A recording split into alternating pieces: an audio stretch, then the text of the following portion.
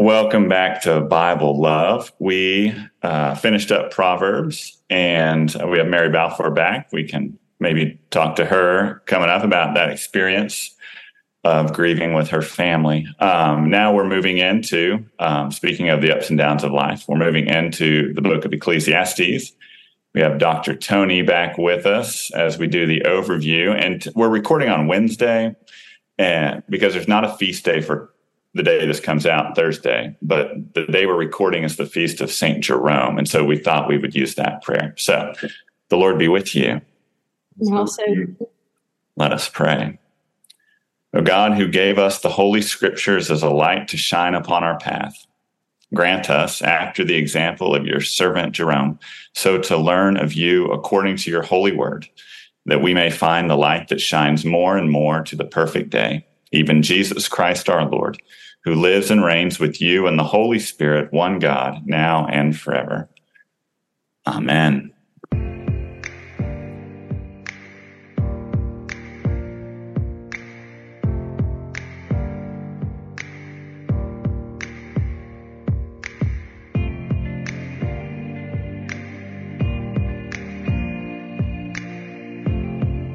Yeah, so we're all sorts of messed up. So we recorded the other day, which will come out in a couple weeks, with a guest. I wasn't able to be there, but I'm here today. This is coming out tomorrow. Those are coming out in the future weeks. This is like a really weird movie with an odd timeline. Mary Balfour, welcome back. it is. Yeah. Thank you so much. And I so thank you all for the prayers for my beloved grandmother. 99 years is a long time to live. I keep reflecting that I've had her for 46. I don't know what life is like without my grandmother. And so that has been a big change. But this week we'll get to celebrate her. And she really wanted me to do the service and preach, and even told me what to preach about. So I'm going to do it. And I feel really, really honored that I get to do that. And thank you for just allowing me to grieve that morning that I couldn't be here. And I appreciate it so much. And Dr. Tony, can't wait to hear what you have to say about Ecclesiastes. I've learned a lot about this book that I did not know a lot. And it's interesting. It keeps kind of coming up in my life a little bit. In both my professional and my personal. So I'm excited to hear what you had to say. Well, thanks guys for having me back. I love this, and I appreciate you including me. This book, like several that we've looked at lately, is part of that third section of the Hebrew Bible, the writings, along with Job and Proverbs and some of the Psalms. It's part of the wisdom literature. And this book is one of the festal scrolls, in Hebrew, the Megillot. Each of the 5 major Jewish festivals has one book of the Hebrew Bible that is associated with it, and the book of Ecclesiastes is associated with tabernacles or booths. Sometimes you'll hear this book called Qoheleth. That's the Hebrew name of the book, and that is the word in Hebrew that is translated teacher in the very first verse of the book. It literally means someone who speaks at a gathering or assembly. So a teacher speaks in front of a gathering of students. And when Jerome, whose prayer Alan just prayed, and his cohorts translated the Bible into Latin, they translated Qoheleth as Ecclesiastes, and the English translators kept that name when they put the book into the what we think of as the Old Testament. Authorship, I think there's a main author that we usually just call the teacher. The King James said the preacher, so sometimes you'll hear that. And I would date this book pretty late in terms of the Hebrew Bible. It's probably 3rd century BC. The content, the particular kind of Hebrew that was used, some words that the Hebrews adopted when they were in exile in Persia creep into Ecclesiastes. So that helps us date the book. And one of the speakers or personas in the book is Solomon. Solomon is so closely connected to the wisdom tradition in Hebrew that he is one of the narrators. But I'll remind us that if I say wanted to write a book on American proverbial wisdom, I might use Ben Franklin as the narrator of the book. Well, that doesn't mean he's the author. I'm the author, but he's one of the personas or one of the voices in the book, and that's Solomon's place in the book of Ecclesiastes. Dr. Tony, let me interrupt you. So one discussion I had with the guest that's going to be next week is I like to use my grandmother's Bible, the Good News Bible, and they refer to it as the philosopher versus teacher. Yeah. And I thought, and in Alexis's version, which I think was New Revised Standard, it was teacher.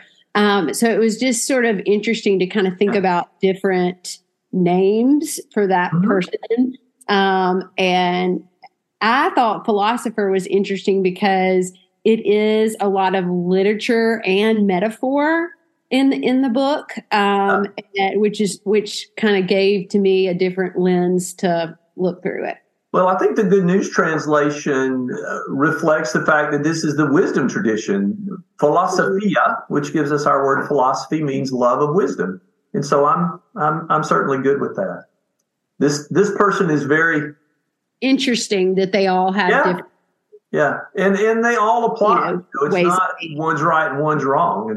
This person is all of those things, and I mean very philosophical. We were saying before we came on the air, if there's anybody who says there's no realism in the Bible, everything has a predisposition to faith, well, then the book of Ecclesiastes is what you're looking for. If you're a realist, a philosopher, a skeptic, an existentialist, then Ecclesiastes is for you. And it's one of the easiest books to say what the central message of the book is. Vanity, vanity, all is vanity, like chasing after the wind. That marvelous phrase, chasing after the wind, occurs 7 times in the Hebrew Bible, always in this book, Ecclesiastes. And we talked in Proverbs about how some metaphors don't translate across culture or over time very well. Well, chasing after the wind communicates in our culture just as well as it does in ancient Hebrew culture. The word vanity occurs 30 times in the Hebrew Bible. 27 of them are in Ecclesiastes. And the word vanity translates hevel, which means breath or breeze. So again, you're trying to catch the wind. And that's this writer's description of human life, of what human beings are able to achieve.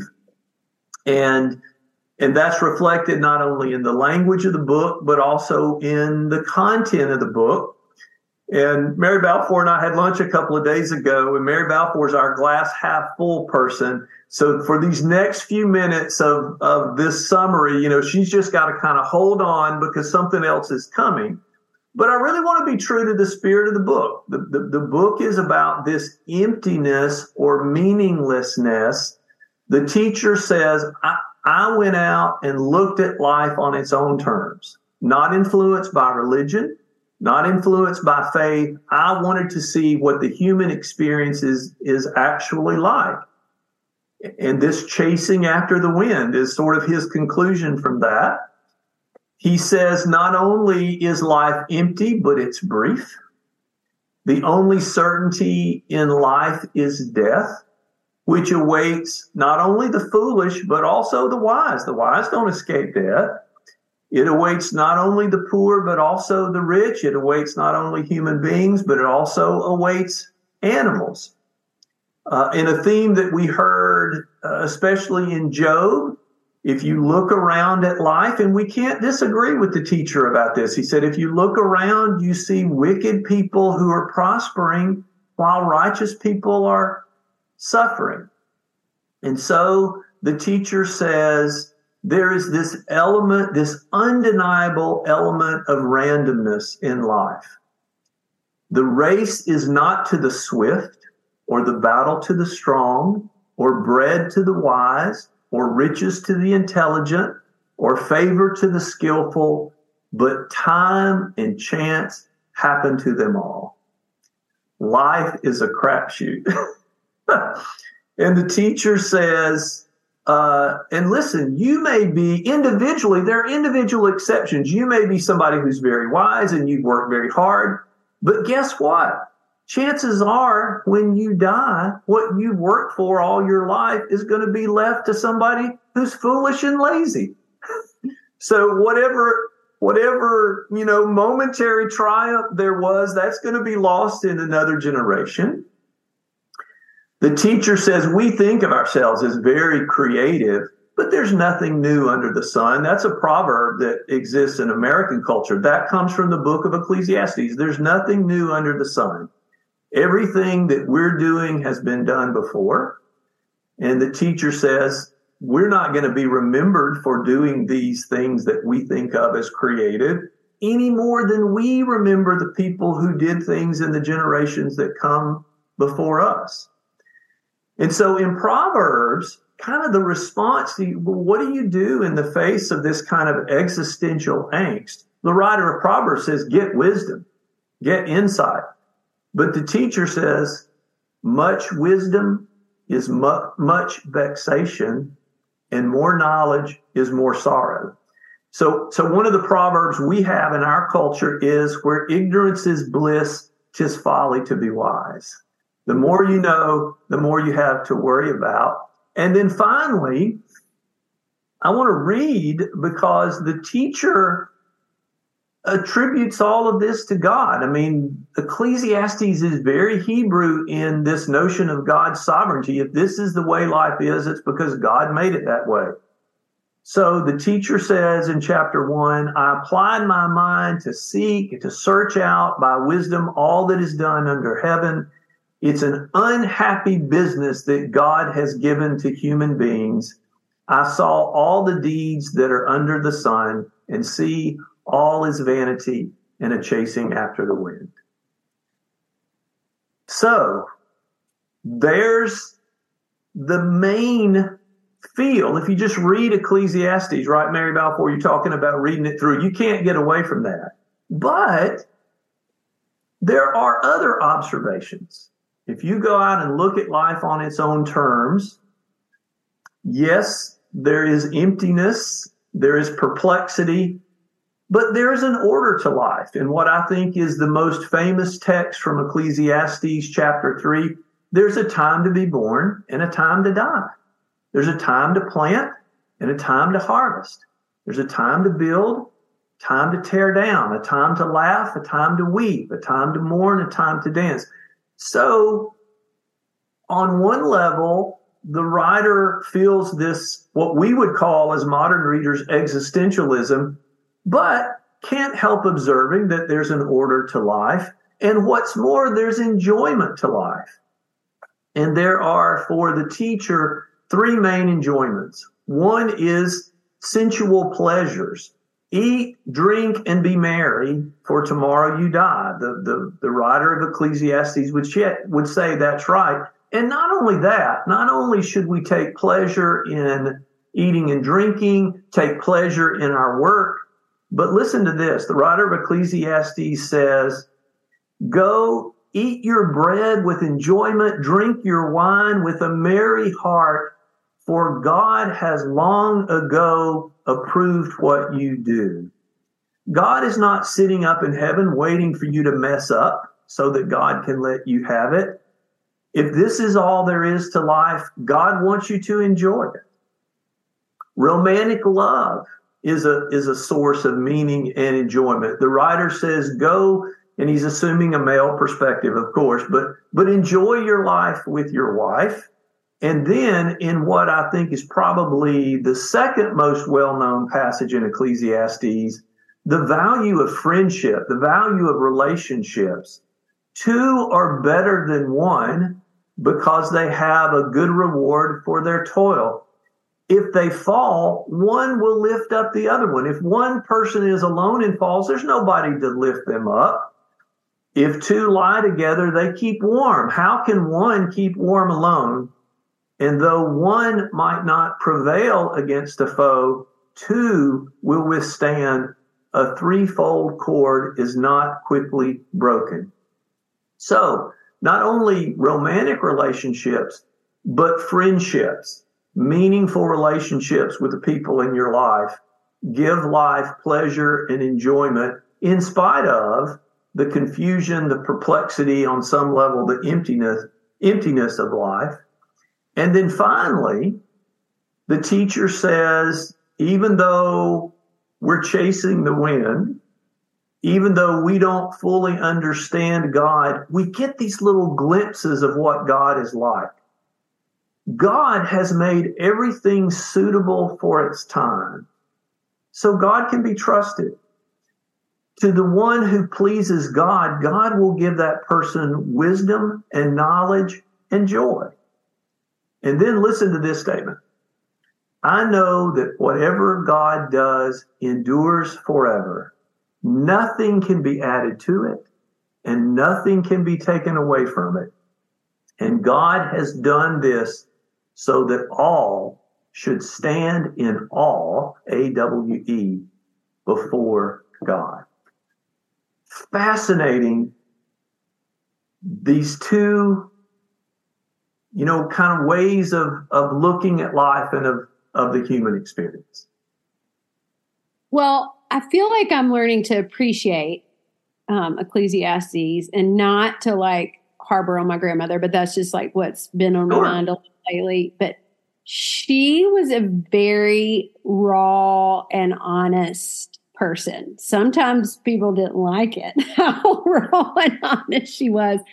But it's something that I appreciate. And I feel like the philosopher, the teacher is kind of very raw and honest too. And I think sometimes in the world we can be so concerned about, and I don't know how to say this. We want to be sensitive to people's feelings. We don't want to hurt them, all of that. But sometimes we just keep our mouths shut and we're not honest and raw in the way that we need to, deep in love.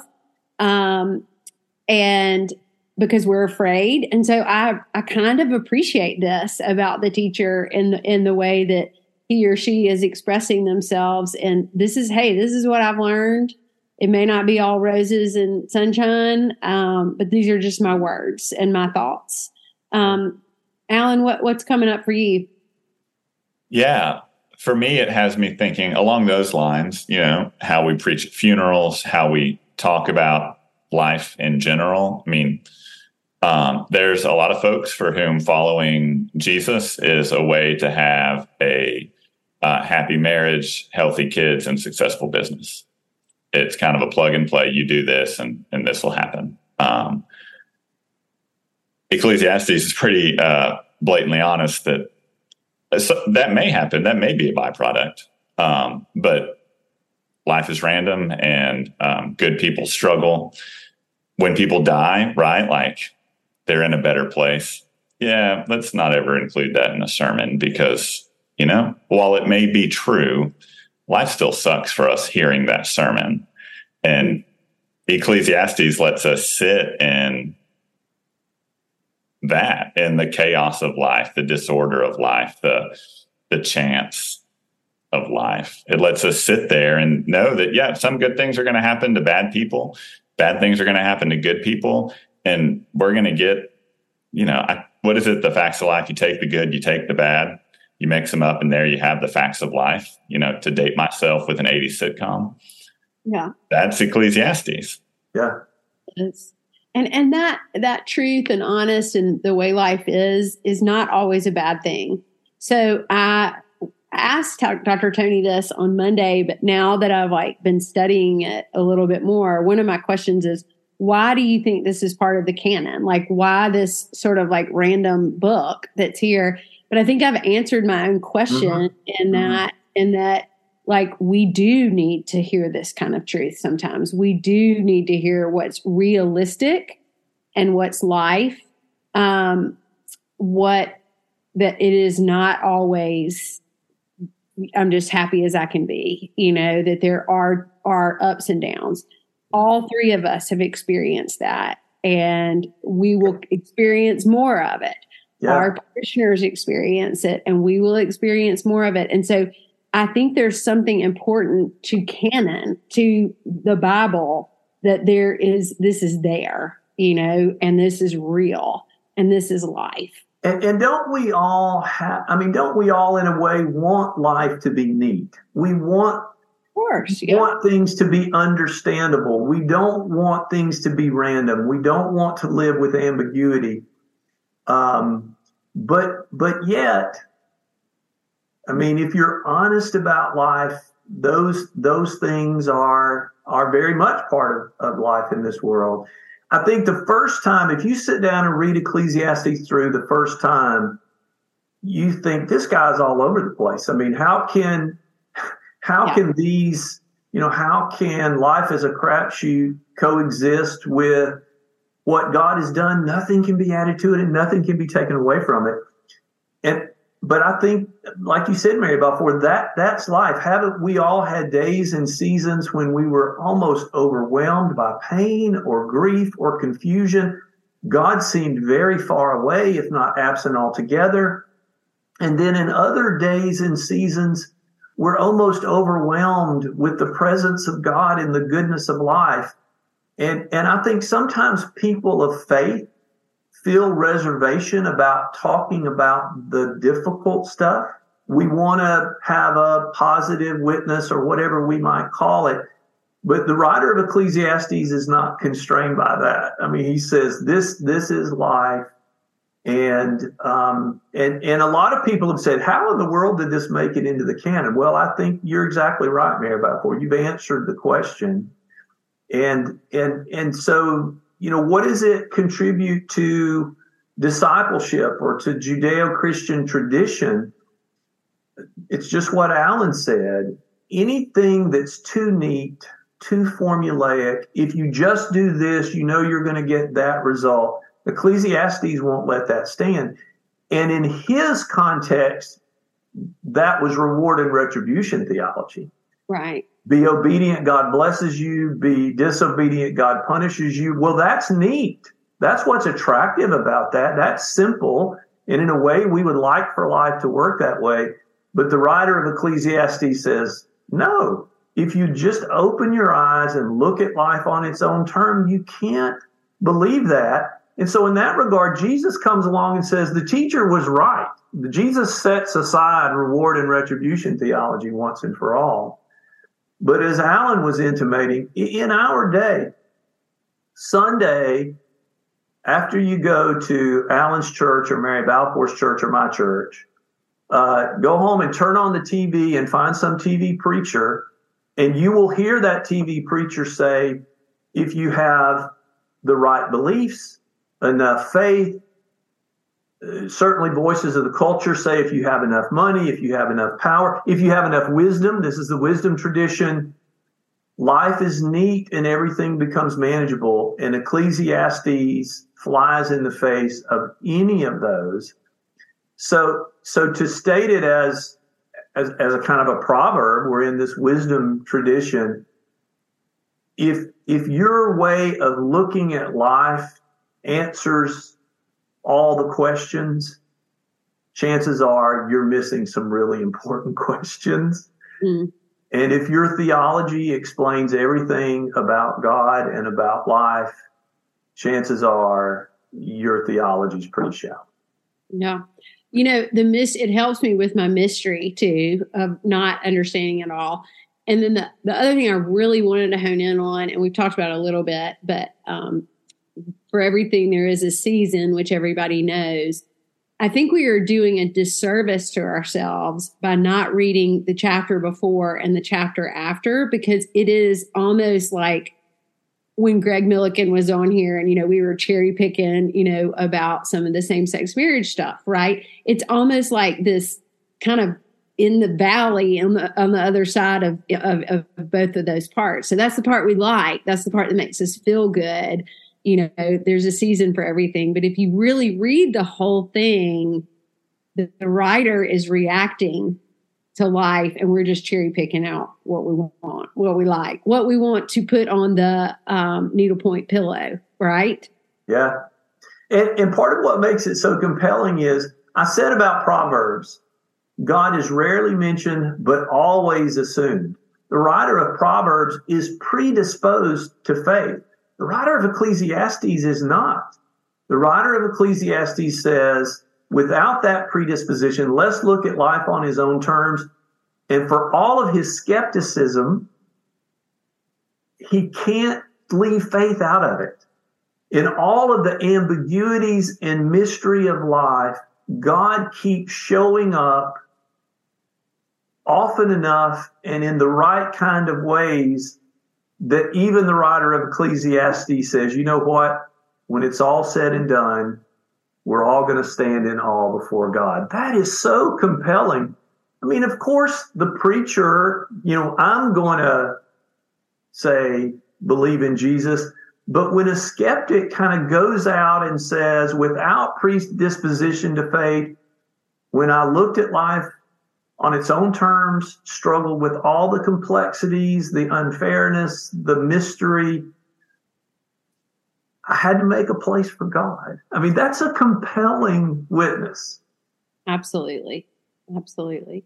Well, is there anything else that we really need to know about Ecclesiastes? Do you feel like we dig into it more, just as a little teaser for y'all, with Dr. Alexis Carter Thomas, and we talk about the Reverend Doctor. We talk about what's happened in her life in the last year, that she got the doctor added to her title next week. But a few things. Just I'm curious if you thought or you saw this, like in the Good News Bible. I love this book because this it like gives me like little outlines above everything, and there's this specific part for young adults, or at least that's what it named it for in the Good News Bible. I think it was like chapter 8 maybe, or something like that.